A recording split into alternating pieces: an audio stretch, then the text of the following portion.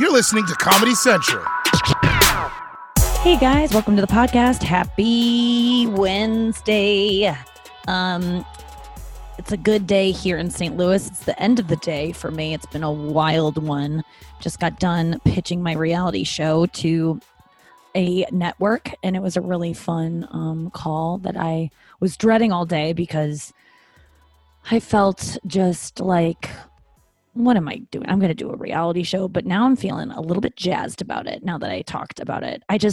It scares me to put myself out there that much.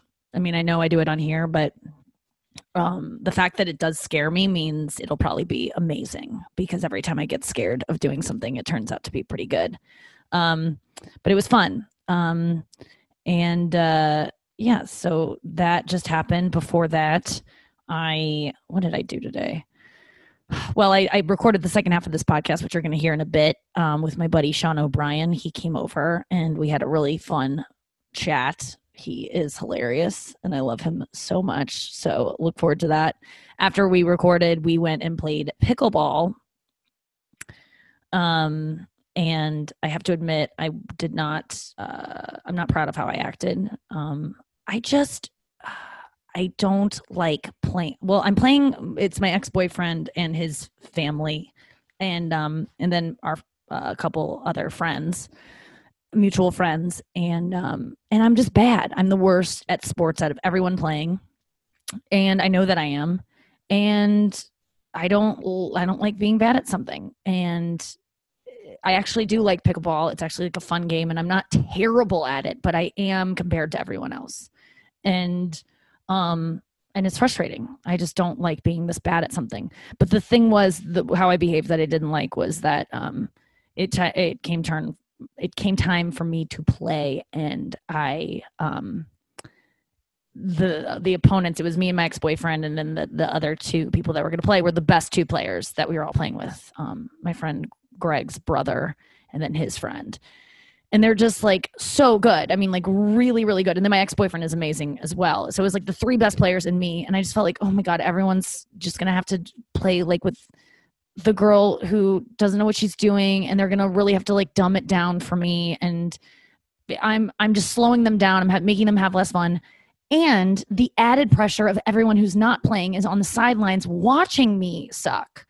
And that is what got to me. And I just kind of panicked and was like, I don't really want to do this. And they're all just like, come on. I'm like, please, someone else play. Like other people wanted to play. So I was like, please, someone else play, please. And they were just like, no, you can't give up. And I was like, I'm begging you. I don't want to do this. And I ended up making like a scene because I just wanted them to say, okay, you don't have to.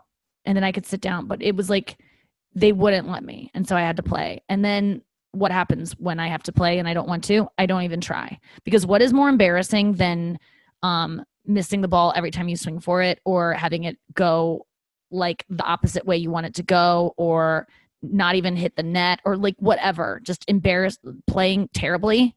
It's when you try hard and still play terribly. So my whole thing was like, I didn't try. And so that when I sucked, it's because I was being a little bitch and didn't try, and being a little brat. Because there's nothing more humiliating than someone like really going for it and whiffing it, as opposed to someone who's just like standing there being like, I hate this and I hate that I suck at it. So I was being a little baby, and I didn't mean to cause a scene. That is the last thing I want to be, is like the center of attention in a game where I just want to just sit on the sidelines and just joke around with people who are also sitting on the sidelines and watch the game. That's what I wanted to do. That is how I'm cut out to perform on a court. I'll be the ball girl. I just don't want to play. I've always been that way. My field hockey coach from high school, I was talking to her once on Facebook years later, and she was like, you always never wanted to be put in the game. You always would beg me to not put you in. And I remember that every time I've ever been involved with sports, I have just wanted to not be seen. I just want to be invisible. I want to just like sit there and just enjoy myself and have people forget I'm there, so that no one goes, it's Nikki's turn. I like doing things. I'm not like someone who doesn't like doing things. I like doing things when I'm good at them and when I feel competent and when I feel like I'm not holding other people back. But fucking pickleball. So I was embarrassed. And then it sucked because I didn't throw a tantrum. I played. It lasted like 4 minutes because the score goes up to 11 and like it would just always I would ruin it was like I think 2-11 and they were playing so gently with me too, and it was just humiliating, a humiliating loss. And it was finally over and I didn't even know it was over, and they go, good game, and I go, it's over? And they're like, yeah, and I go, yes, and like they all laughed at how excited I was. But that's always how I felt at the end of any athletic activity, the end of gym class, constantly looking at the clock. If you added up all the times I've looked at a clock in my life, 90% of those times would be because I was involved in a sport that was over when a clock would run out, or I was watching a sport and it was over when the clock would run out. I just don't like. I understand people like sports. I know they bring a lot of people joy. I wish I enjoyed them. I like running. When I got to the court, my friend Greg Warren, has been challenging me, or he's been telling me that he does these wall sits where he sits on the wall, put your back against the wall and you sit totally parallel so your thighs are parallel to the ground. And you sit and then you put your hands behind your head, like in a sit-up position kind of thing. And then you do that for 2.5 minutes. And it took him months to build up to 2.5 minutes. I busted out a 2.5 minute one right away. And I was really proud of myself. So I was able to show some athletic prowess as soon as I arrived on the court. And then 2 seconds later, they were like, and then, well, my ex-boyfriend took me aside and we served and practiced to serve for like 15 minutes. And that was fine. I don't mind one-on-one practicing when someone's like being a teacher, because that's a good use of their time.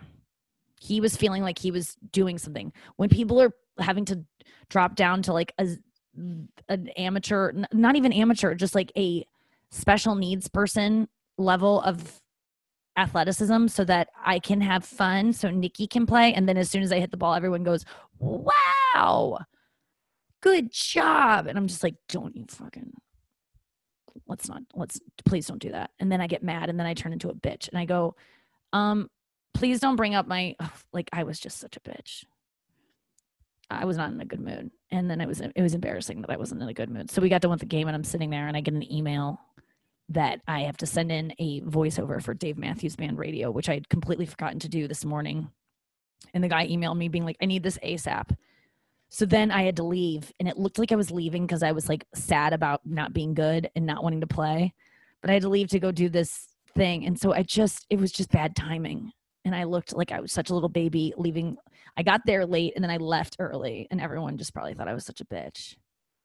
Not my problem. Not my fucking problem, right? Yeah, it's rough. It brings up a lot of feelings for me when I haven't been forced to do a sport that I suck at. I feel like a kid all over again. It's probably good for my skin. Youthful. When I said that I had to leave, I did tell them, I go, I have a thing that I have to go record. And it just sounded like such a lie. And even someone goes, oh yeah, I've got to go return some VHS tapes to Blockbuster, kind of like making fun of me, trying to come up with an excuse. But I didn't want to cause I didn't want to go, no, really, you guys, I have to record. I'm the voice of DMB Radio. And they need to tell people that you can submit your request for DMB Radio. Dave's answering your requests live on air. Submit by September 18th at 7:30 p.m. Go to SiriusXM. Like, I didn't want to go into it. So I just was like, haha, but I really do have something. Bye. So I followed up later with them and I told my ex-boyfriend, I go, I know it seems like I was lying and wanted to leave early for another reason, but I had to leave. And because of this email. And I don't lie anymore. I had to tell him that. Because he was the one that got me into the Sam Harris book, Lying, which was the first thing that I ever heard of Sam Harris. The first time I ever heard of Sam Harris was when my ex-boyfriend caught me in a bunch of lies. Not big lies, little lies. And not lies that were, they were lies that were out of fear that if I told the truth, then he would leave me. So they were lies that were like, I just don't want to upset him. And they weren't like, oh, I'm cheating on you lies. They were like, I don't know. I don't even know what I was lying about, but I was just always scared that I was going to say the wrong thing. So I would try to say the right thing, which in turn would be a lie, you know? And I just got caught in too many of them. And he gave me this book and was like, you should check out Why It's Never Good to Lie. So I read it back then and I was blown away. And so I just reread it, and it is, you guys, I can't recommend it enough. It's really fascinating. I bookmark a couple of things to read to you because I thought they were interesting. Just circumstances in which you go, oh my God, of course you're going to lie. And you really never have to lie. Well, there's certain times you can, but let me tell you about this one. Okay, so he says in this, have you ever received a truly awful gift? The time it took to tear away the wrapping paper should have allowed you to steel yourself, but suddenly there it was. Wow. Do you like it? That's amazing. Where did you get it? Bangkok. Do you like it? So the person keeps asking, do you like it? And you don't want to lie, right? So what does he say? When were you in Bangkok? She goes, Christmas. Do you like it? Yes, definitely. Where else did you go in Thailand? Okay, so there you go. He goes, I have now broken into a cold sweat. I am not cut out for this. Generally speaking, I have learned to be honest even when ambushed. I don't always communicate the truth in the way that I want to, but one of the strengths of telling the truth is that it remains open for elaboration. If what you say in the heat of the moment isn't quite right, you can amend it. I have learned that I would rather be maladroit. Let's look up what that means. What the fuck, Sam Harris? You're always fucking using words that I don't understand. That's what I love about reading books on my phone is you can just instantly look them up. It means bungling. Okay. Maladroit means bungling, clumsy, awkward. Okay, well, cool. New word. I have learned that I would rather be bumbling or awkward or even rude than dishonest. What could I have said in the above situation? Okay, here's one thing. So he could have opened it and he could have gone, wow, does one wear it or hang it on the wall? You wear it. It's very warm. Do you like it? Again, she goes, do you like it? And then this is the great answer. You know, I'm really touched you thought of me, but there's no way I can pull this off. My style is somewhere between boring and very boring. So then he says, this is getting much closer to the sort of response I'm comfortable with. Some euphemism is creeping in, perhaps, but the basic communication is truthful. I have given my friend fair warning that she is unlikely to see me wearing her gift the next time we meet. I have also given her an opportunity to keep it for herself or perhaps bestow it onto another friend who might actually like it. I am trying to think of a circumstance in which, you know, I've been forced to lie. And it oftentimes is that exact scenario. Do you like it? Or being given a gift that I don't want or don't need. But what I've always have learned to do now is just being grateful, feeling the sentiment behind it and celebrating that. So I probably, if someone gave me like a shirt I didn't like, which happens a lot, not from like my friends, because my friends typically don't give me, oh, you know what? Andrew gave me a pair of earrings that I just knew I would never wear for Christmas last year, I think. And to be honest with you, they were too much. And they just were heavy and they were big and they just weren't my style. So, and you know, it's not hard for me to be honest with Andrew, but I think I said something like, which is not good. I was like, why did you do this? Because I knew he spent a lot on them because I think he told me how much he spent. I'm like, why, Andrew? First of all, at the time I was like paying I was his main source of income. So I was like annoyed that he spent my money on, which is his, on this thing for me that I wasn't going to wear. And I said, you know what? This is so nice. Thank you so much. I just like had to accept it and just was very appreciative of the thought. I did wear them one time and he was so excited. But like I've gotten a lot of jewelry from guys, we just don't do it. You just get it wrong too much.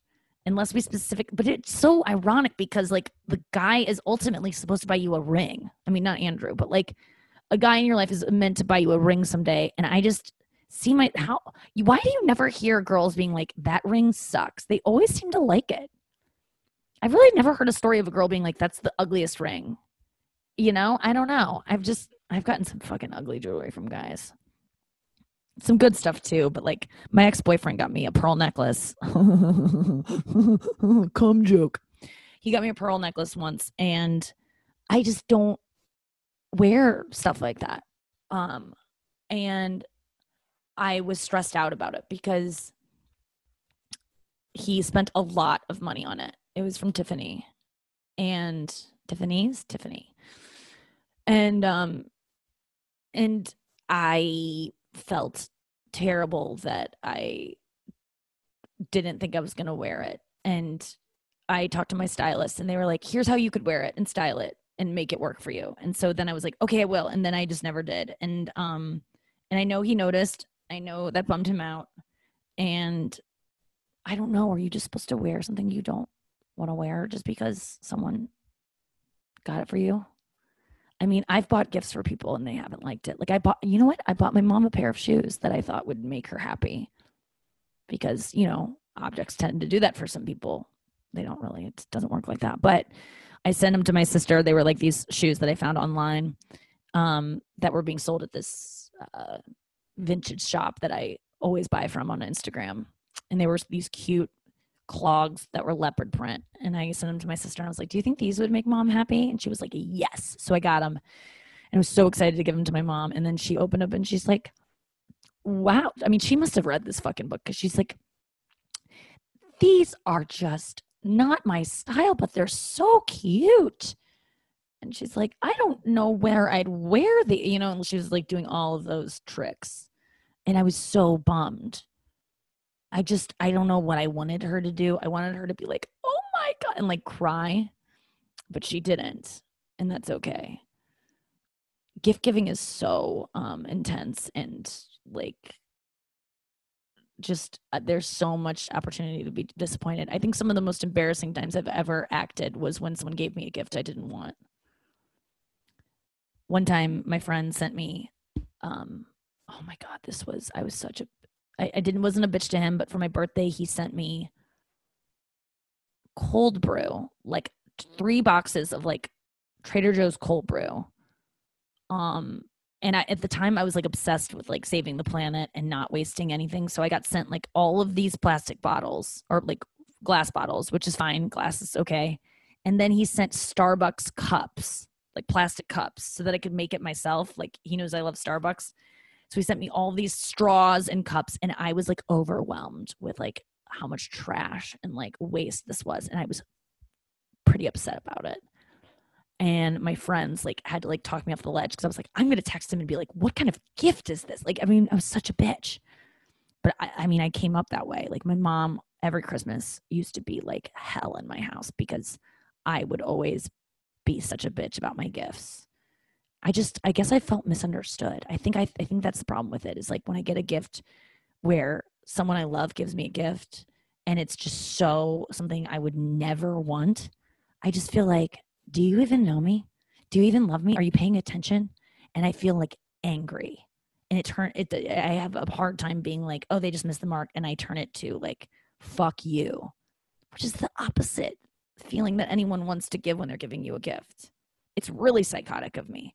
But I used to make my mom cry every Christmas, because I would just be like, I mean, I will never wear this, but you can have it. I'd always just give it back to her. I'd be like, do you want it? I don't want this. And she'd be like, I can never get you anything. And I'm just like, yeah, because honestly, most Christmases I ask for nothing. I don't want anything. Because ever since I've earned enough money, I don't need gifts. I get everything I want. However, I do like when my friends I have gotten thoughtful gifts. Like my friend who produces this podcast got me a bird adoption. So that was a gift that was like actually charitable, and I can go visit a bird whenever I want. And I have like a bird in my name, and it's not extra stuff in my life. That's the best gift. No more stuff, no more things. That was awesome. My friend Anya gave me a very tiny one little earring, and it was a great gift because that is what I knew, or she knew I wanted it, because I would always compliment hers. Boom, great gift. The best gift that I ever got, though, was like my bird Kiwi when I was in 5th grade. I cried out of happiness. I was like one of those little girls when they get to go to Disney. I've never cried out of happiness since. That was the only time. It was like a completely uncontrollable emotion, but I was just so fucking happy. And then he died because my mom cleaned his cage with some kind of chemical, which I just found out about on a podcast that I had to trash because the recording went bad. But my dad and I did a podcast in which he told me that my mom killed my bird. I was told someone else killed him, a family friend, because the way she left the window open when he was staying at their house. But really, it was because my mom cleaned the cage. Because he was going to stay at my friend's house. Because the cage had to be clean before she let someone else see it. Which my mom's obsession with seeming like everything's clean, like cleaning obsessively before other people encounter our lives, ended up killing my bird. Or maybe it was time to clean the cage and she just did it the wrong way. But I'm guessing it was just a hastily cleaned cage. And so many birds die that way. It's very common. I don't even know what I've accomplished in this podcast, but we've got a great second half for you coming up. So let's get into it right after this. Welcome back to the podcast. I am joined again, as I was last week, I believe. Maybe it was longer than that, by my good friend, comedian, local St. Louis comedian, and my friend of over like 12 years. Sean O'Brien, everyone. Welcome back to the show. Yeah, Nikki, 12 years. Yeah, 12 years Jesus Christ, dude. Yeah, I always time since that Creve Coeur walk. I don't know if you remember. I went to Creve Coeur Park Lake with my dad. I don't know, like during this quarantine, and I was reminded of that walk that we went on where I had to pee so bad. I was losing my mind. And we were like trying to find a place to pee, but we got like lost, and it was we were just in a part of the park where there was just no porta potties or whatever, and you like ran over to like some like farmer's field or something, like over train tracks. Yeah, I remember. Just found some corner. It was pretty intense. So we've been friends a long time. You knew me back when I drank. Your story of me one time when I was drunk was one of the memories I kept going back to when I decided to quit, of like how I would Jekyll and Hyde, and I would just change so violently on like a dime. And you were over here one time. We were like day drinking, I think. And then it like moved into the nighttime. Right. And I was like, just hang out. And we kept drinking, and God only knows what we were like doing. Probably just talking and hooting and hollering. And then I told you that you could stay the night. You're like, on the couch. You're staying on the couch, and I was drinking pretty hard. I think we both were. Yeah. And I was like, great, that'll work. And so, we just kept going and going, and like, I'm pretty gassed up. And then out of nowhere, you're just like, I think this has to end. I think I went to the bathroom, then I came back in the room, and I was like, Sean, you have to go. You got to go. You got to go now. Just go. Oh my God. And I kicked you out, and then you had to sleep in your car. Yeah, for a little bit. I had to stay in the car. Yeah, let's be honest. You probably gave it 10 minutes. I gave it 5. All right, 5. A little bit 5. I drove hammer through Kirkwood. But I rolled the dice and I won that night. I'm not laughing at drunk driving. It's very dangerous, and I'm glad we both don't do it anymore. That's why I moved to New York eventually. I was like, I'm going to get a DUI. Because I wouldn't be hammered driving, but that's the problem. People always go, oh, I'm not going to drive drunk. I'm just going to have a couple. And then, or I just got, someone just wrote to me about quitting drinking, and she was like, I really want to quit. And I've just been telling myself I'm just going to have 2. And the problem is, the sober you is like 2, that sounds good. But then the person who is only going to have 2 gets fucking wasted. Yeah, and then exactly. That person wants to have 2 more. And it's like, just 2 doesn't, if that worked, people would do it. Right. It's the world's greatest lie. Yeah. What you're saying is, I want to enjoy a buzz. I think I can control myself with 2, but then you hit 2. Now you're just starting to feel good. Yeah. You're not feeling great, but you're feeling good. So then you go into this one more game. Yeah. And then one more is, then you're 3. And then you're like, well, 4, I'm fine at 4. Like 4 is probably less than 0.08. I think I can roll the dice and make it. Yep. And then you hit 4. And now that's when your impaired skills and judgments get a little off, I mean, it's for everyone's tilt. different. I mean, for men, it's probably around 4. For me, it would be like 2 drinks. And I would just black out after 2, like literally just stop remembering things. Because John Mulaney has a great joke about it, but he talks about like when you drink, the more you drink, the earlier you black out, because your brain just goes, well, we know where this is going. Right. We're going to close early tonight. Like they just like, this is only going to be a shit show. Let's stop remembering things now. I've talked about it a lot, but I just find it fascinating that when you do you black out when you drink? No, that's the Never. thing. So it's hard for me to identify with people say that. I'm like, what does that mean? Like you won't like, cause you can drink. I mean, Yeah, I can. I mean, I've hit pause over the last year. Yeah, I know that, pretty but hard. like- But oh yeah, no, I'm okay with throwing them back. How can you have, so you've never just like had a conversation where you didn't remember literally any details of the conversation? No, not like I'd be like, hey, we were talking about, It could be dodgeball, foggy. whatever the hell it was. We were talking. I can remember the subject. I can't remember like, hey, you remember you said that about this thing, Okay. that subject? But that whole thing of, oh, I don't remember talking to you for 15 minutes. Like Yeah. I've never had that, which is actually terrifying that happens to It people. does happen to people. It happened to me all the time. And it was like, oh man, I read this thing. So I love Reddit so much. And I read this story the other day. There's just all these amazing little anecdotes.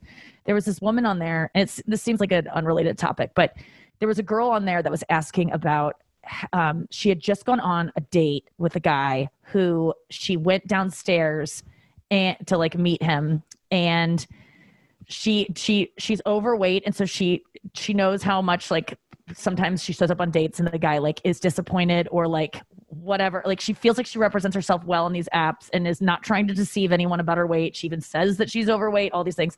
She'll show up though, and the guy will just like want to get out of it, and she can just sense it. It's so uncomfortable for her. So she'll go down sometimes and say, oh my God, I forgot something upstairs, to give him a chance to leave so that she doesn't have to like make him go on the date with her and make herself go on this date with this guy that's going to eventually just want to get out of it anyway. And so she'll like make up an excuse to go up there and go back down. But where was this going with? Fuck. God, I'm not even high and I'm losing my train of thought. This really feels like a high moment for me. Okay, so the drinking thing of not remembering. Oh, okay. So there's this one girl that was talking about, so this girl shared a story of that, and she was like, how do you deal with this rejection if you're a bigger woman or like a girl on these apps that, guys don't tend to like, or that when they see you in person, have you been rejected in person after meeting up with a guy? And one girl shared a story that a guy one time it was a friend, and they got drunk at a bar. They ended up hooking up. She probably liked him for a really long time, and they ended up hooking up. And he woke up in the morning from a blackout in bed, and all they did was cuddle, and she didn't black out, and they just kissed and cuddled. But he woke up and he goes, oh my God, did we sleep together?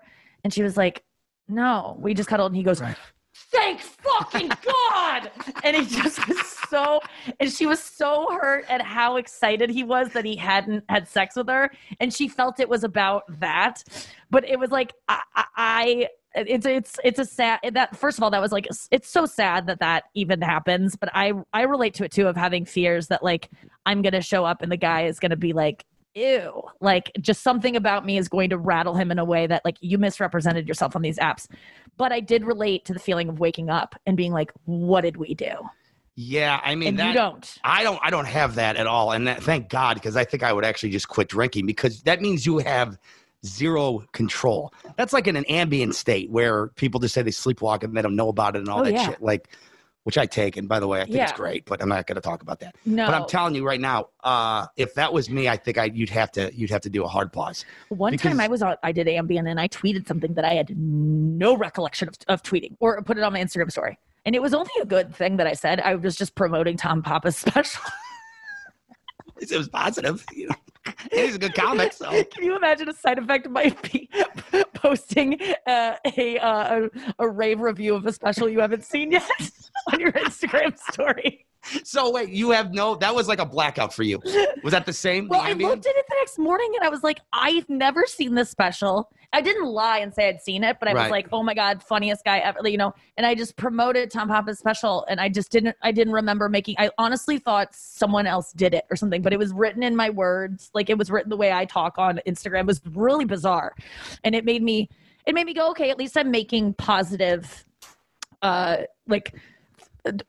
doing positive things in my life. Like I remember Schumer had a joke about like, you never black out and something good happens. You never wake up from a blackout and like, oh my God, my Pilates mat is out. Like you never do anything like good, but it turns out I do. And sometimes I would like tell people how much I love them and like tell my true feelings about like friends, like confess my feelings towards friends. The first time I got drunk, I remember telling this girl I loved her. It was like, I wish we were closer. I just love you so much. And then the next day she was like wanting to hang out and be best friends. And I did not feel that way about her. So it was a lie. Yeah. I mean, you were insanely sweet and nice when you were on the way to the top. Yes. When you were boozing and climbing that mountain. When you were up top, It was a magical moment when you were up there. I mean, everything's cooking. It's like, you're going to make it. I'm putting you on this show. I mean, you would just build all this, I know. and then something just went manic. and then you're like, this night is over. You got to go. You got to go. But I'm Nikki. I'm drunk. I'm stupid. Just, I'll talk to you tomorrow.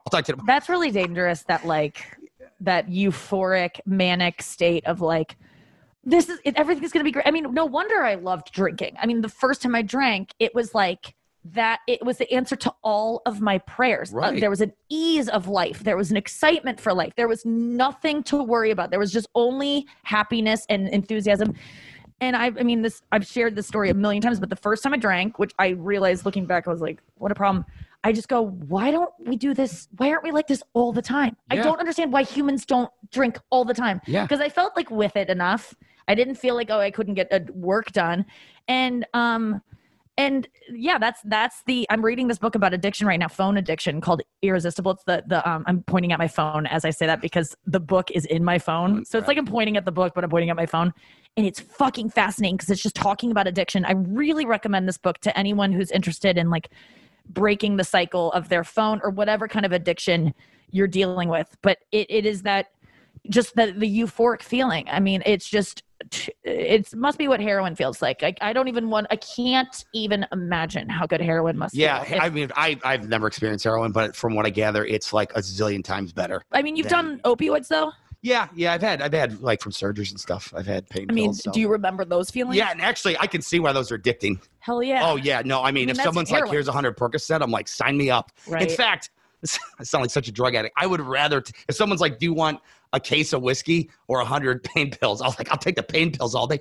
Because pain pills just cure boredom.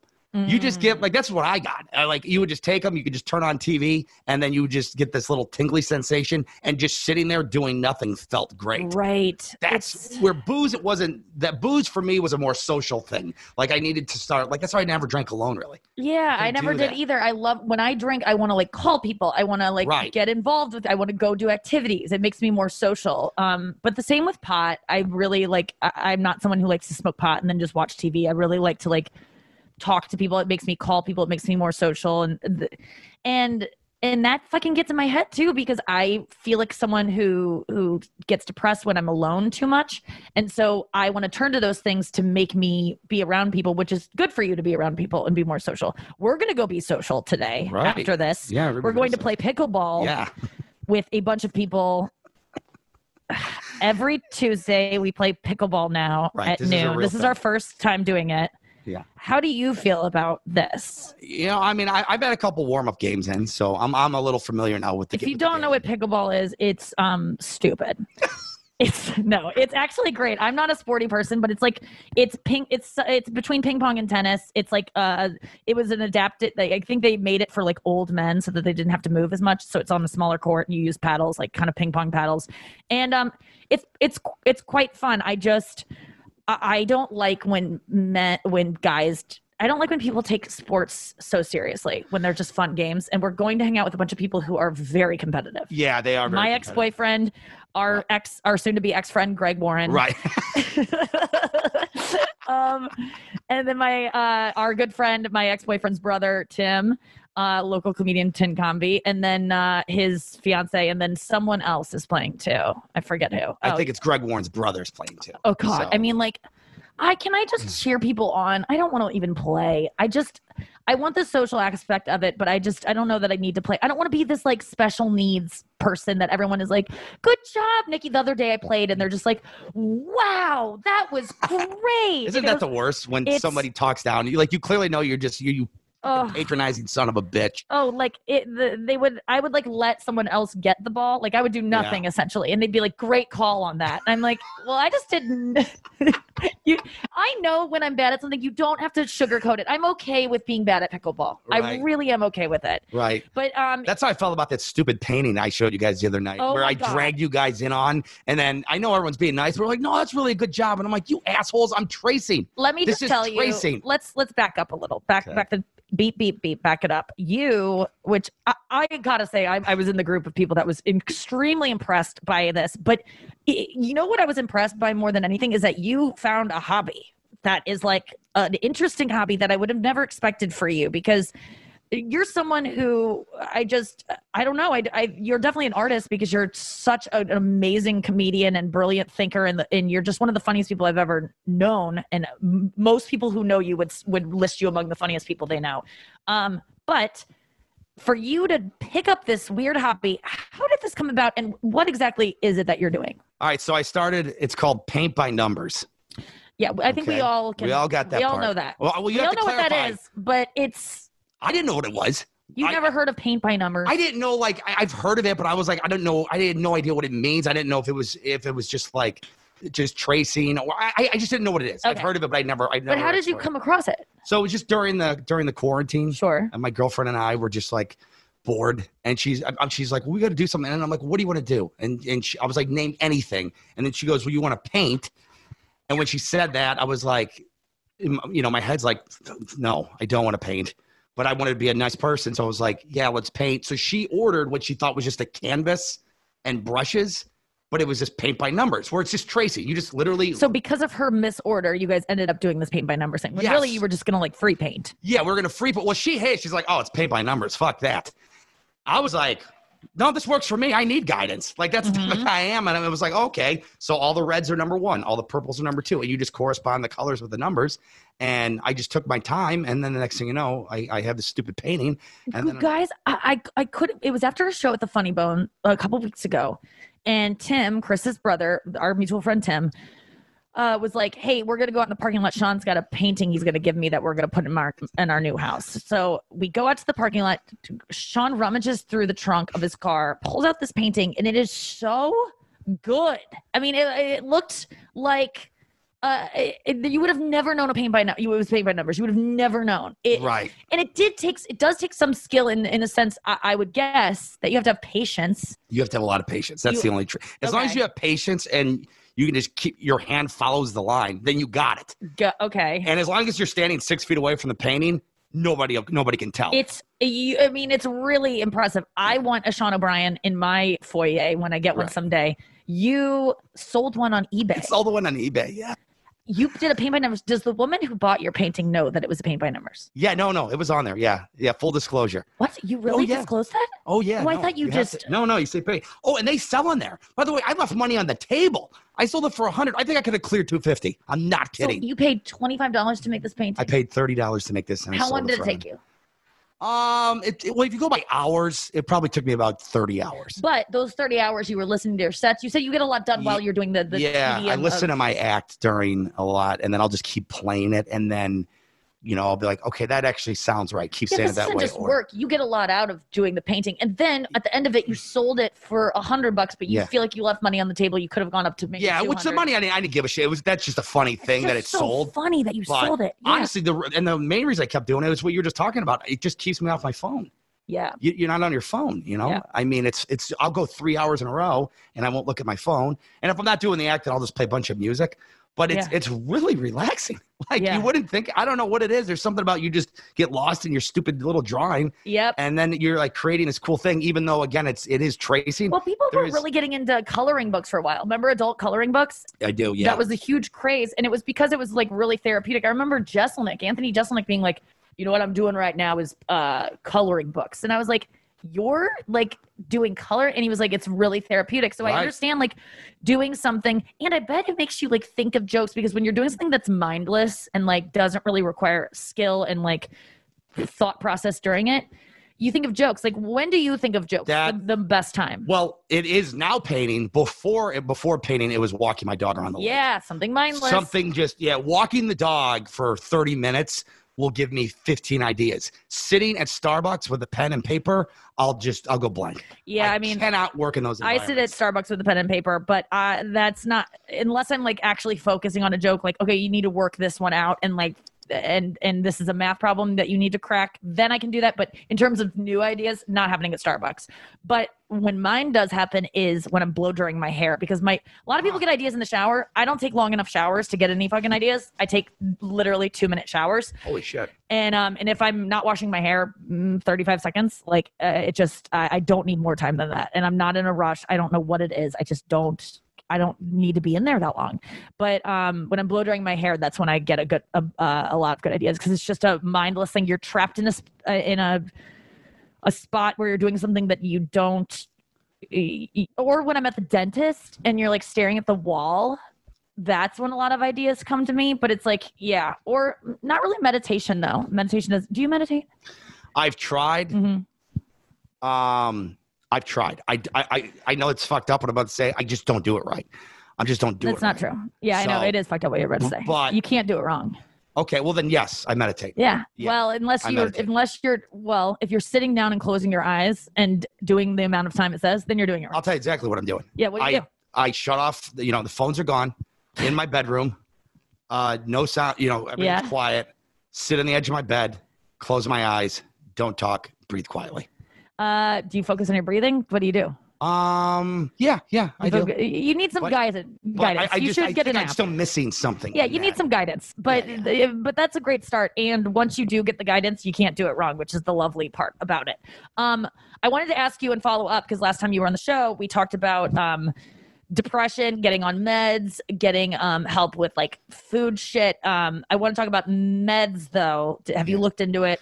So I am meeting with my doctor a week from this Thursday. Nice. So 9 days from now, whatever. Oh my God, good job. So I would think we're going to move forward and be proactive with that. Hell yeah, dude. Yeah. I just got on something last week, and it's not gonna be the thing about meds is, it's not just like you wake up and you're like happy and like everything just works, but it just gives you a little bit of assistance. And yeah, I like. Well, it's a slow roller, right? Like you don't just take pills on Thursday and you're feeling good Friday, right? Well, with ADHD meds, which I'm taking, which is great. Those are like fast act. Like they start working the day you start taking them, and you can feel the effects. Now, over a long term, like you build, you create the habit with them, and then they can have longer lasting effects and new effects that I'm excited to see work into my life, because I've only been on it like less than a week.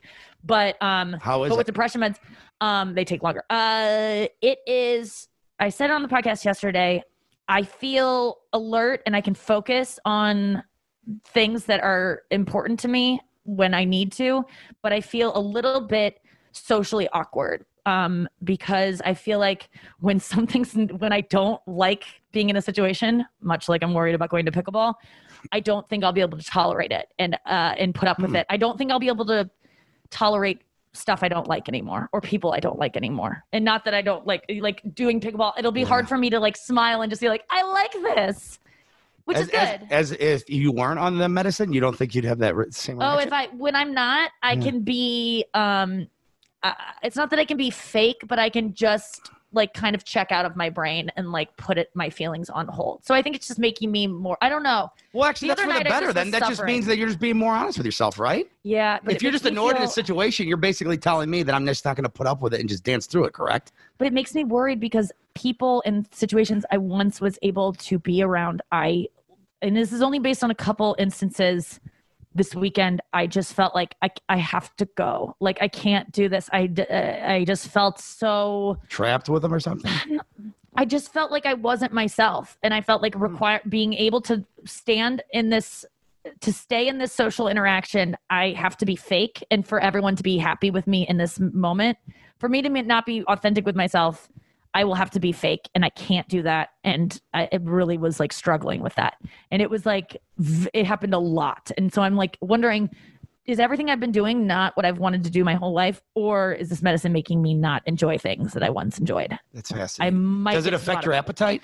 Yeah, it does make you, yeah, it does. I mean, that's like definitely one of the side effects, and it's unfortunate because people use it so that they can lose weight and like do stuff with that. But it's that it doesn't. You shouldn't seek ADHD medications if you want to lose weight. It's just not gonna. I was on from first grade to sixth grade, and I actually told my whoever doctor, I said that I don't want to live anymore, and they finally. Oh no! But this was Ritalin in the 80s. Dude, no, that's a lot of people get suicidal. It was a nightmare. Oh, like literally, it was so bad because I was such a. The problem is I did need it because I was just hyper loose cannon. But when I took, I'd actually spit my pills out half the week.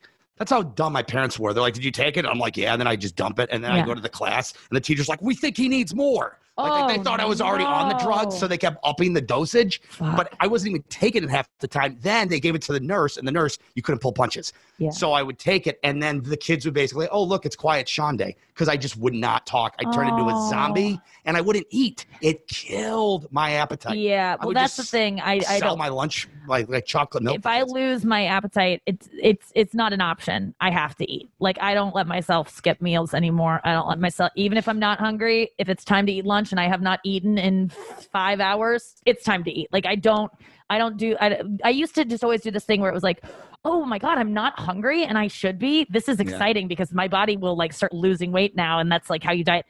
That turns into you starve and then you binge and then that is what gets you in trouble. And I can't reiterate that enough for anyone who's out there struggling with stuff. Like, when you starve yourself, you think it's going to be good and you think you're going to lose weight, but there will always be the downside to it of you're going to overeat at some point. You're going to make up for the starving. You will find a way. It might take you months. It might take you a year, but it will bounce back and you can't keep it up. So yeah, I'm in a position where I feel really good about taking these meds. And if my appetite is killed, I just go, well, that you don't have an option to not eat. Yeah, you just override that feeling and eat. Yeah, you just and you don't. It's just you don't have an appetite. It's not like you're like full and you're gonna throw up if you eat. It's just like you just force yourself to do it. Like you force yourself to go to work or you force yourself to work out. Like anything, you know. So okay, we gotta go, but I want to have people be able to follow you. Where can we follow you? Twitter is at. Do you tweet? Not much. I just don't, because that just website just pisses me off, and I just so try exciting. And because I actually want to engage, but then I know it'll just stress me out and lead me into like this fucking war with someone. And I'm not very articulate with nonverbal communication. Like, I think it's gutless. I really do. I think if you're a shit talking Twitter person, I just think now if you're making a statement, that's fair enough. But it's like when people attack others, and it's like unless it's like Twitter is a disgusting place, and I wasn't on board with that assessment of it until just recently. I was always like, why does everyone say this is so toxic here? Like, I just don't get it. And now I realize because it brought out my toxicity. I was like, oh wow, makes me an uglier person, and now I see it. So on Instagram, and then Instagram is also that Sean O'Brien. Sean O'Brien. That Sean O'Brien. SEAN O'Brien. Sean, you'll be on the podcast again. Thank you so much for hanging out with me today. We have to go hang out with other people, and I'll see you tomorrow on the podcast, guys. Squirt, squirt, a jackpot. This has been a Comedy Central podcast.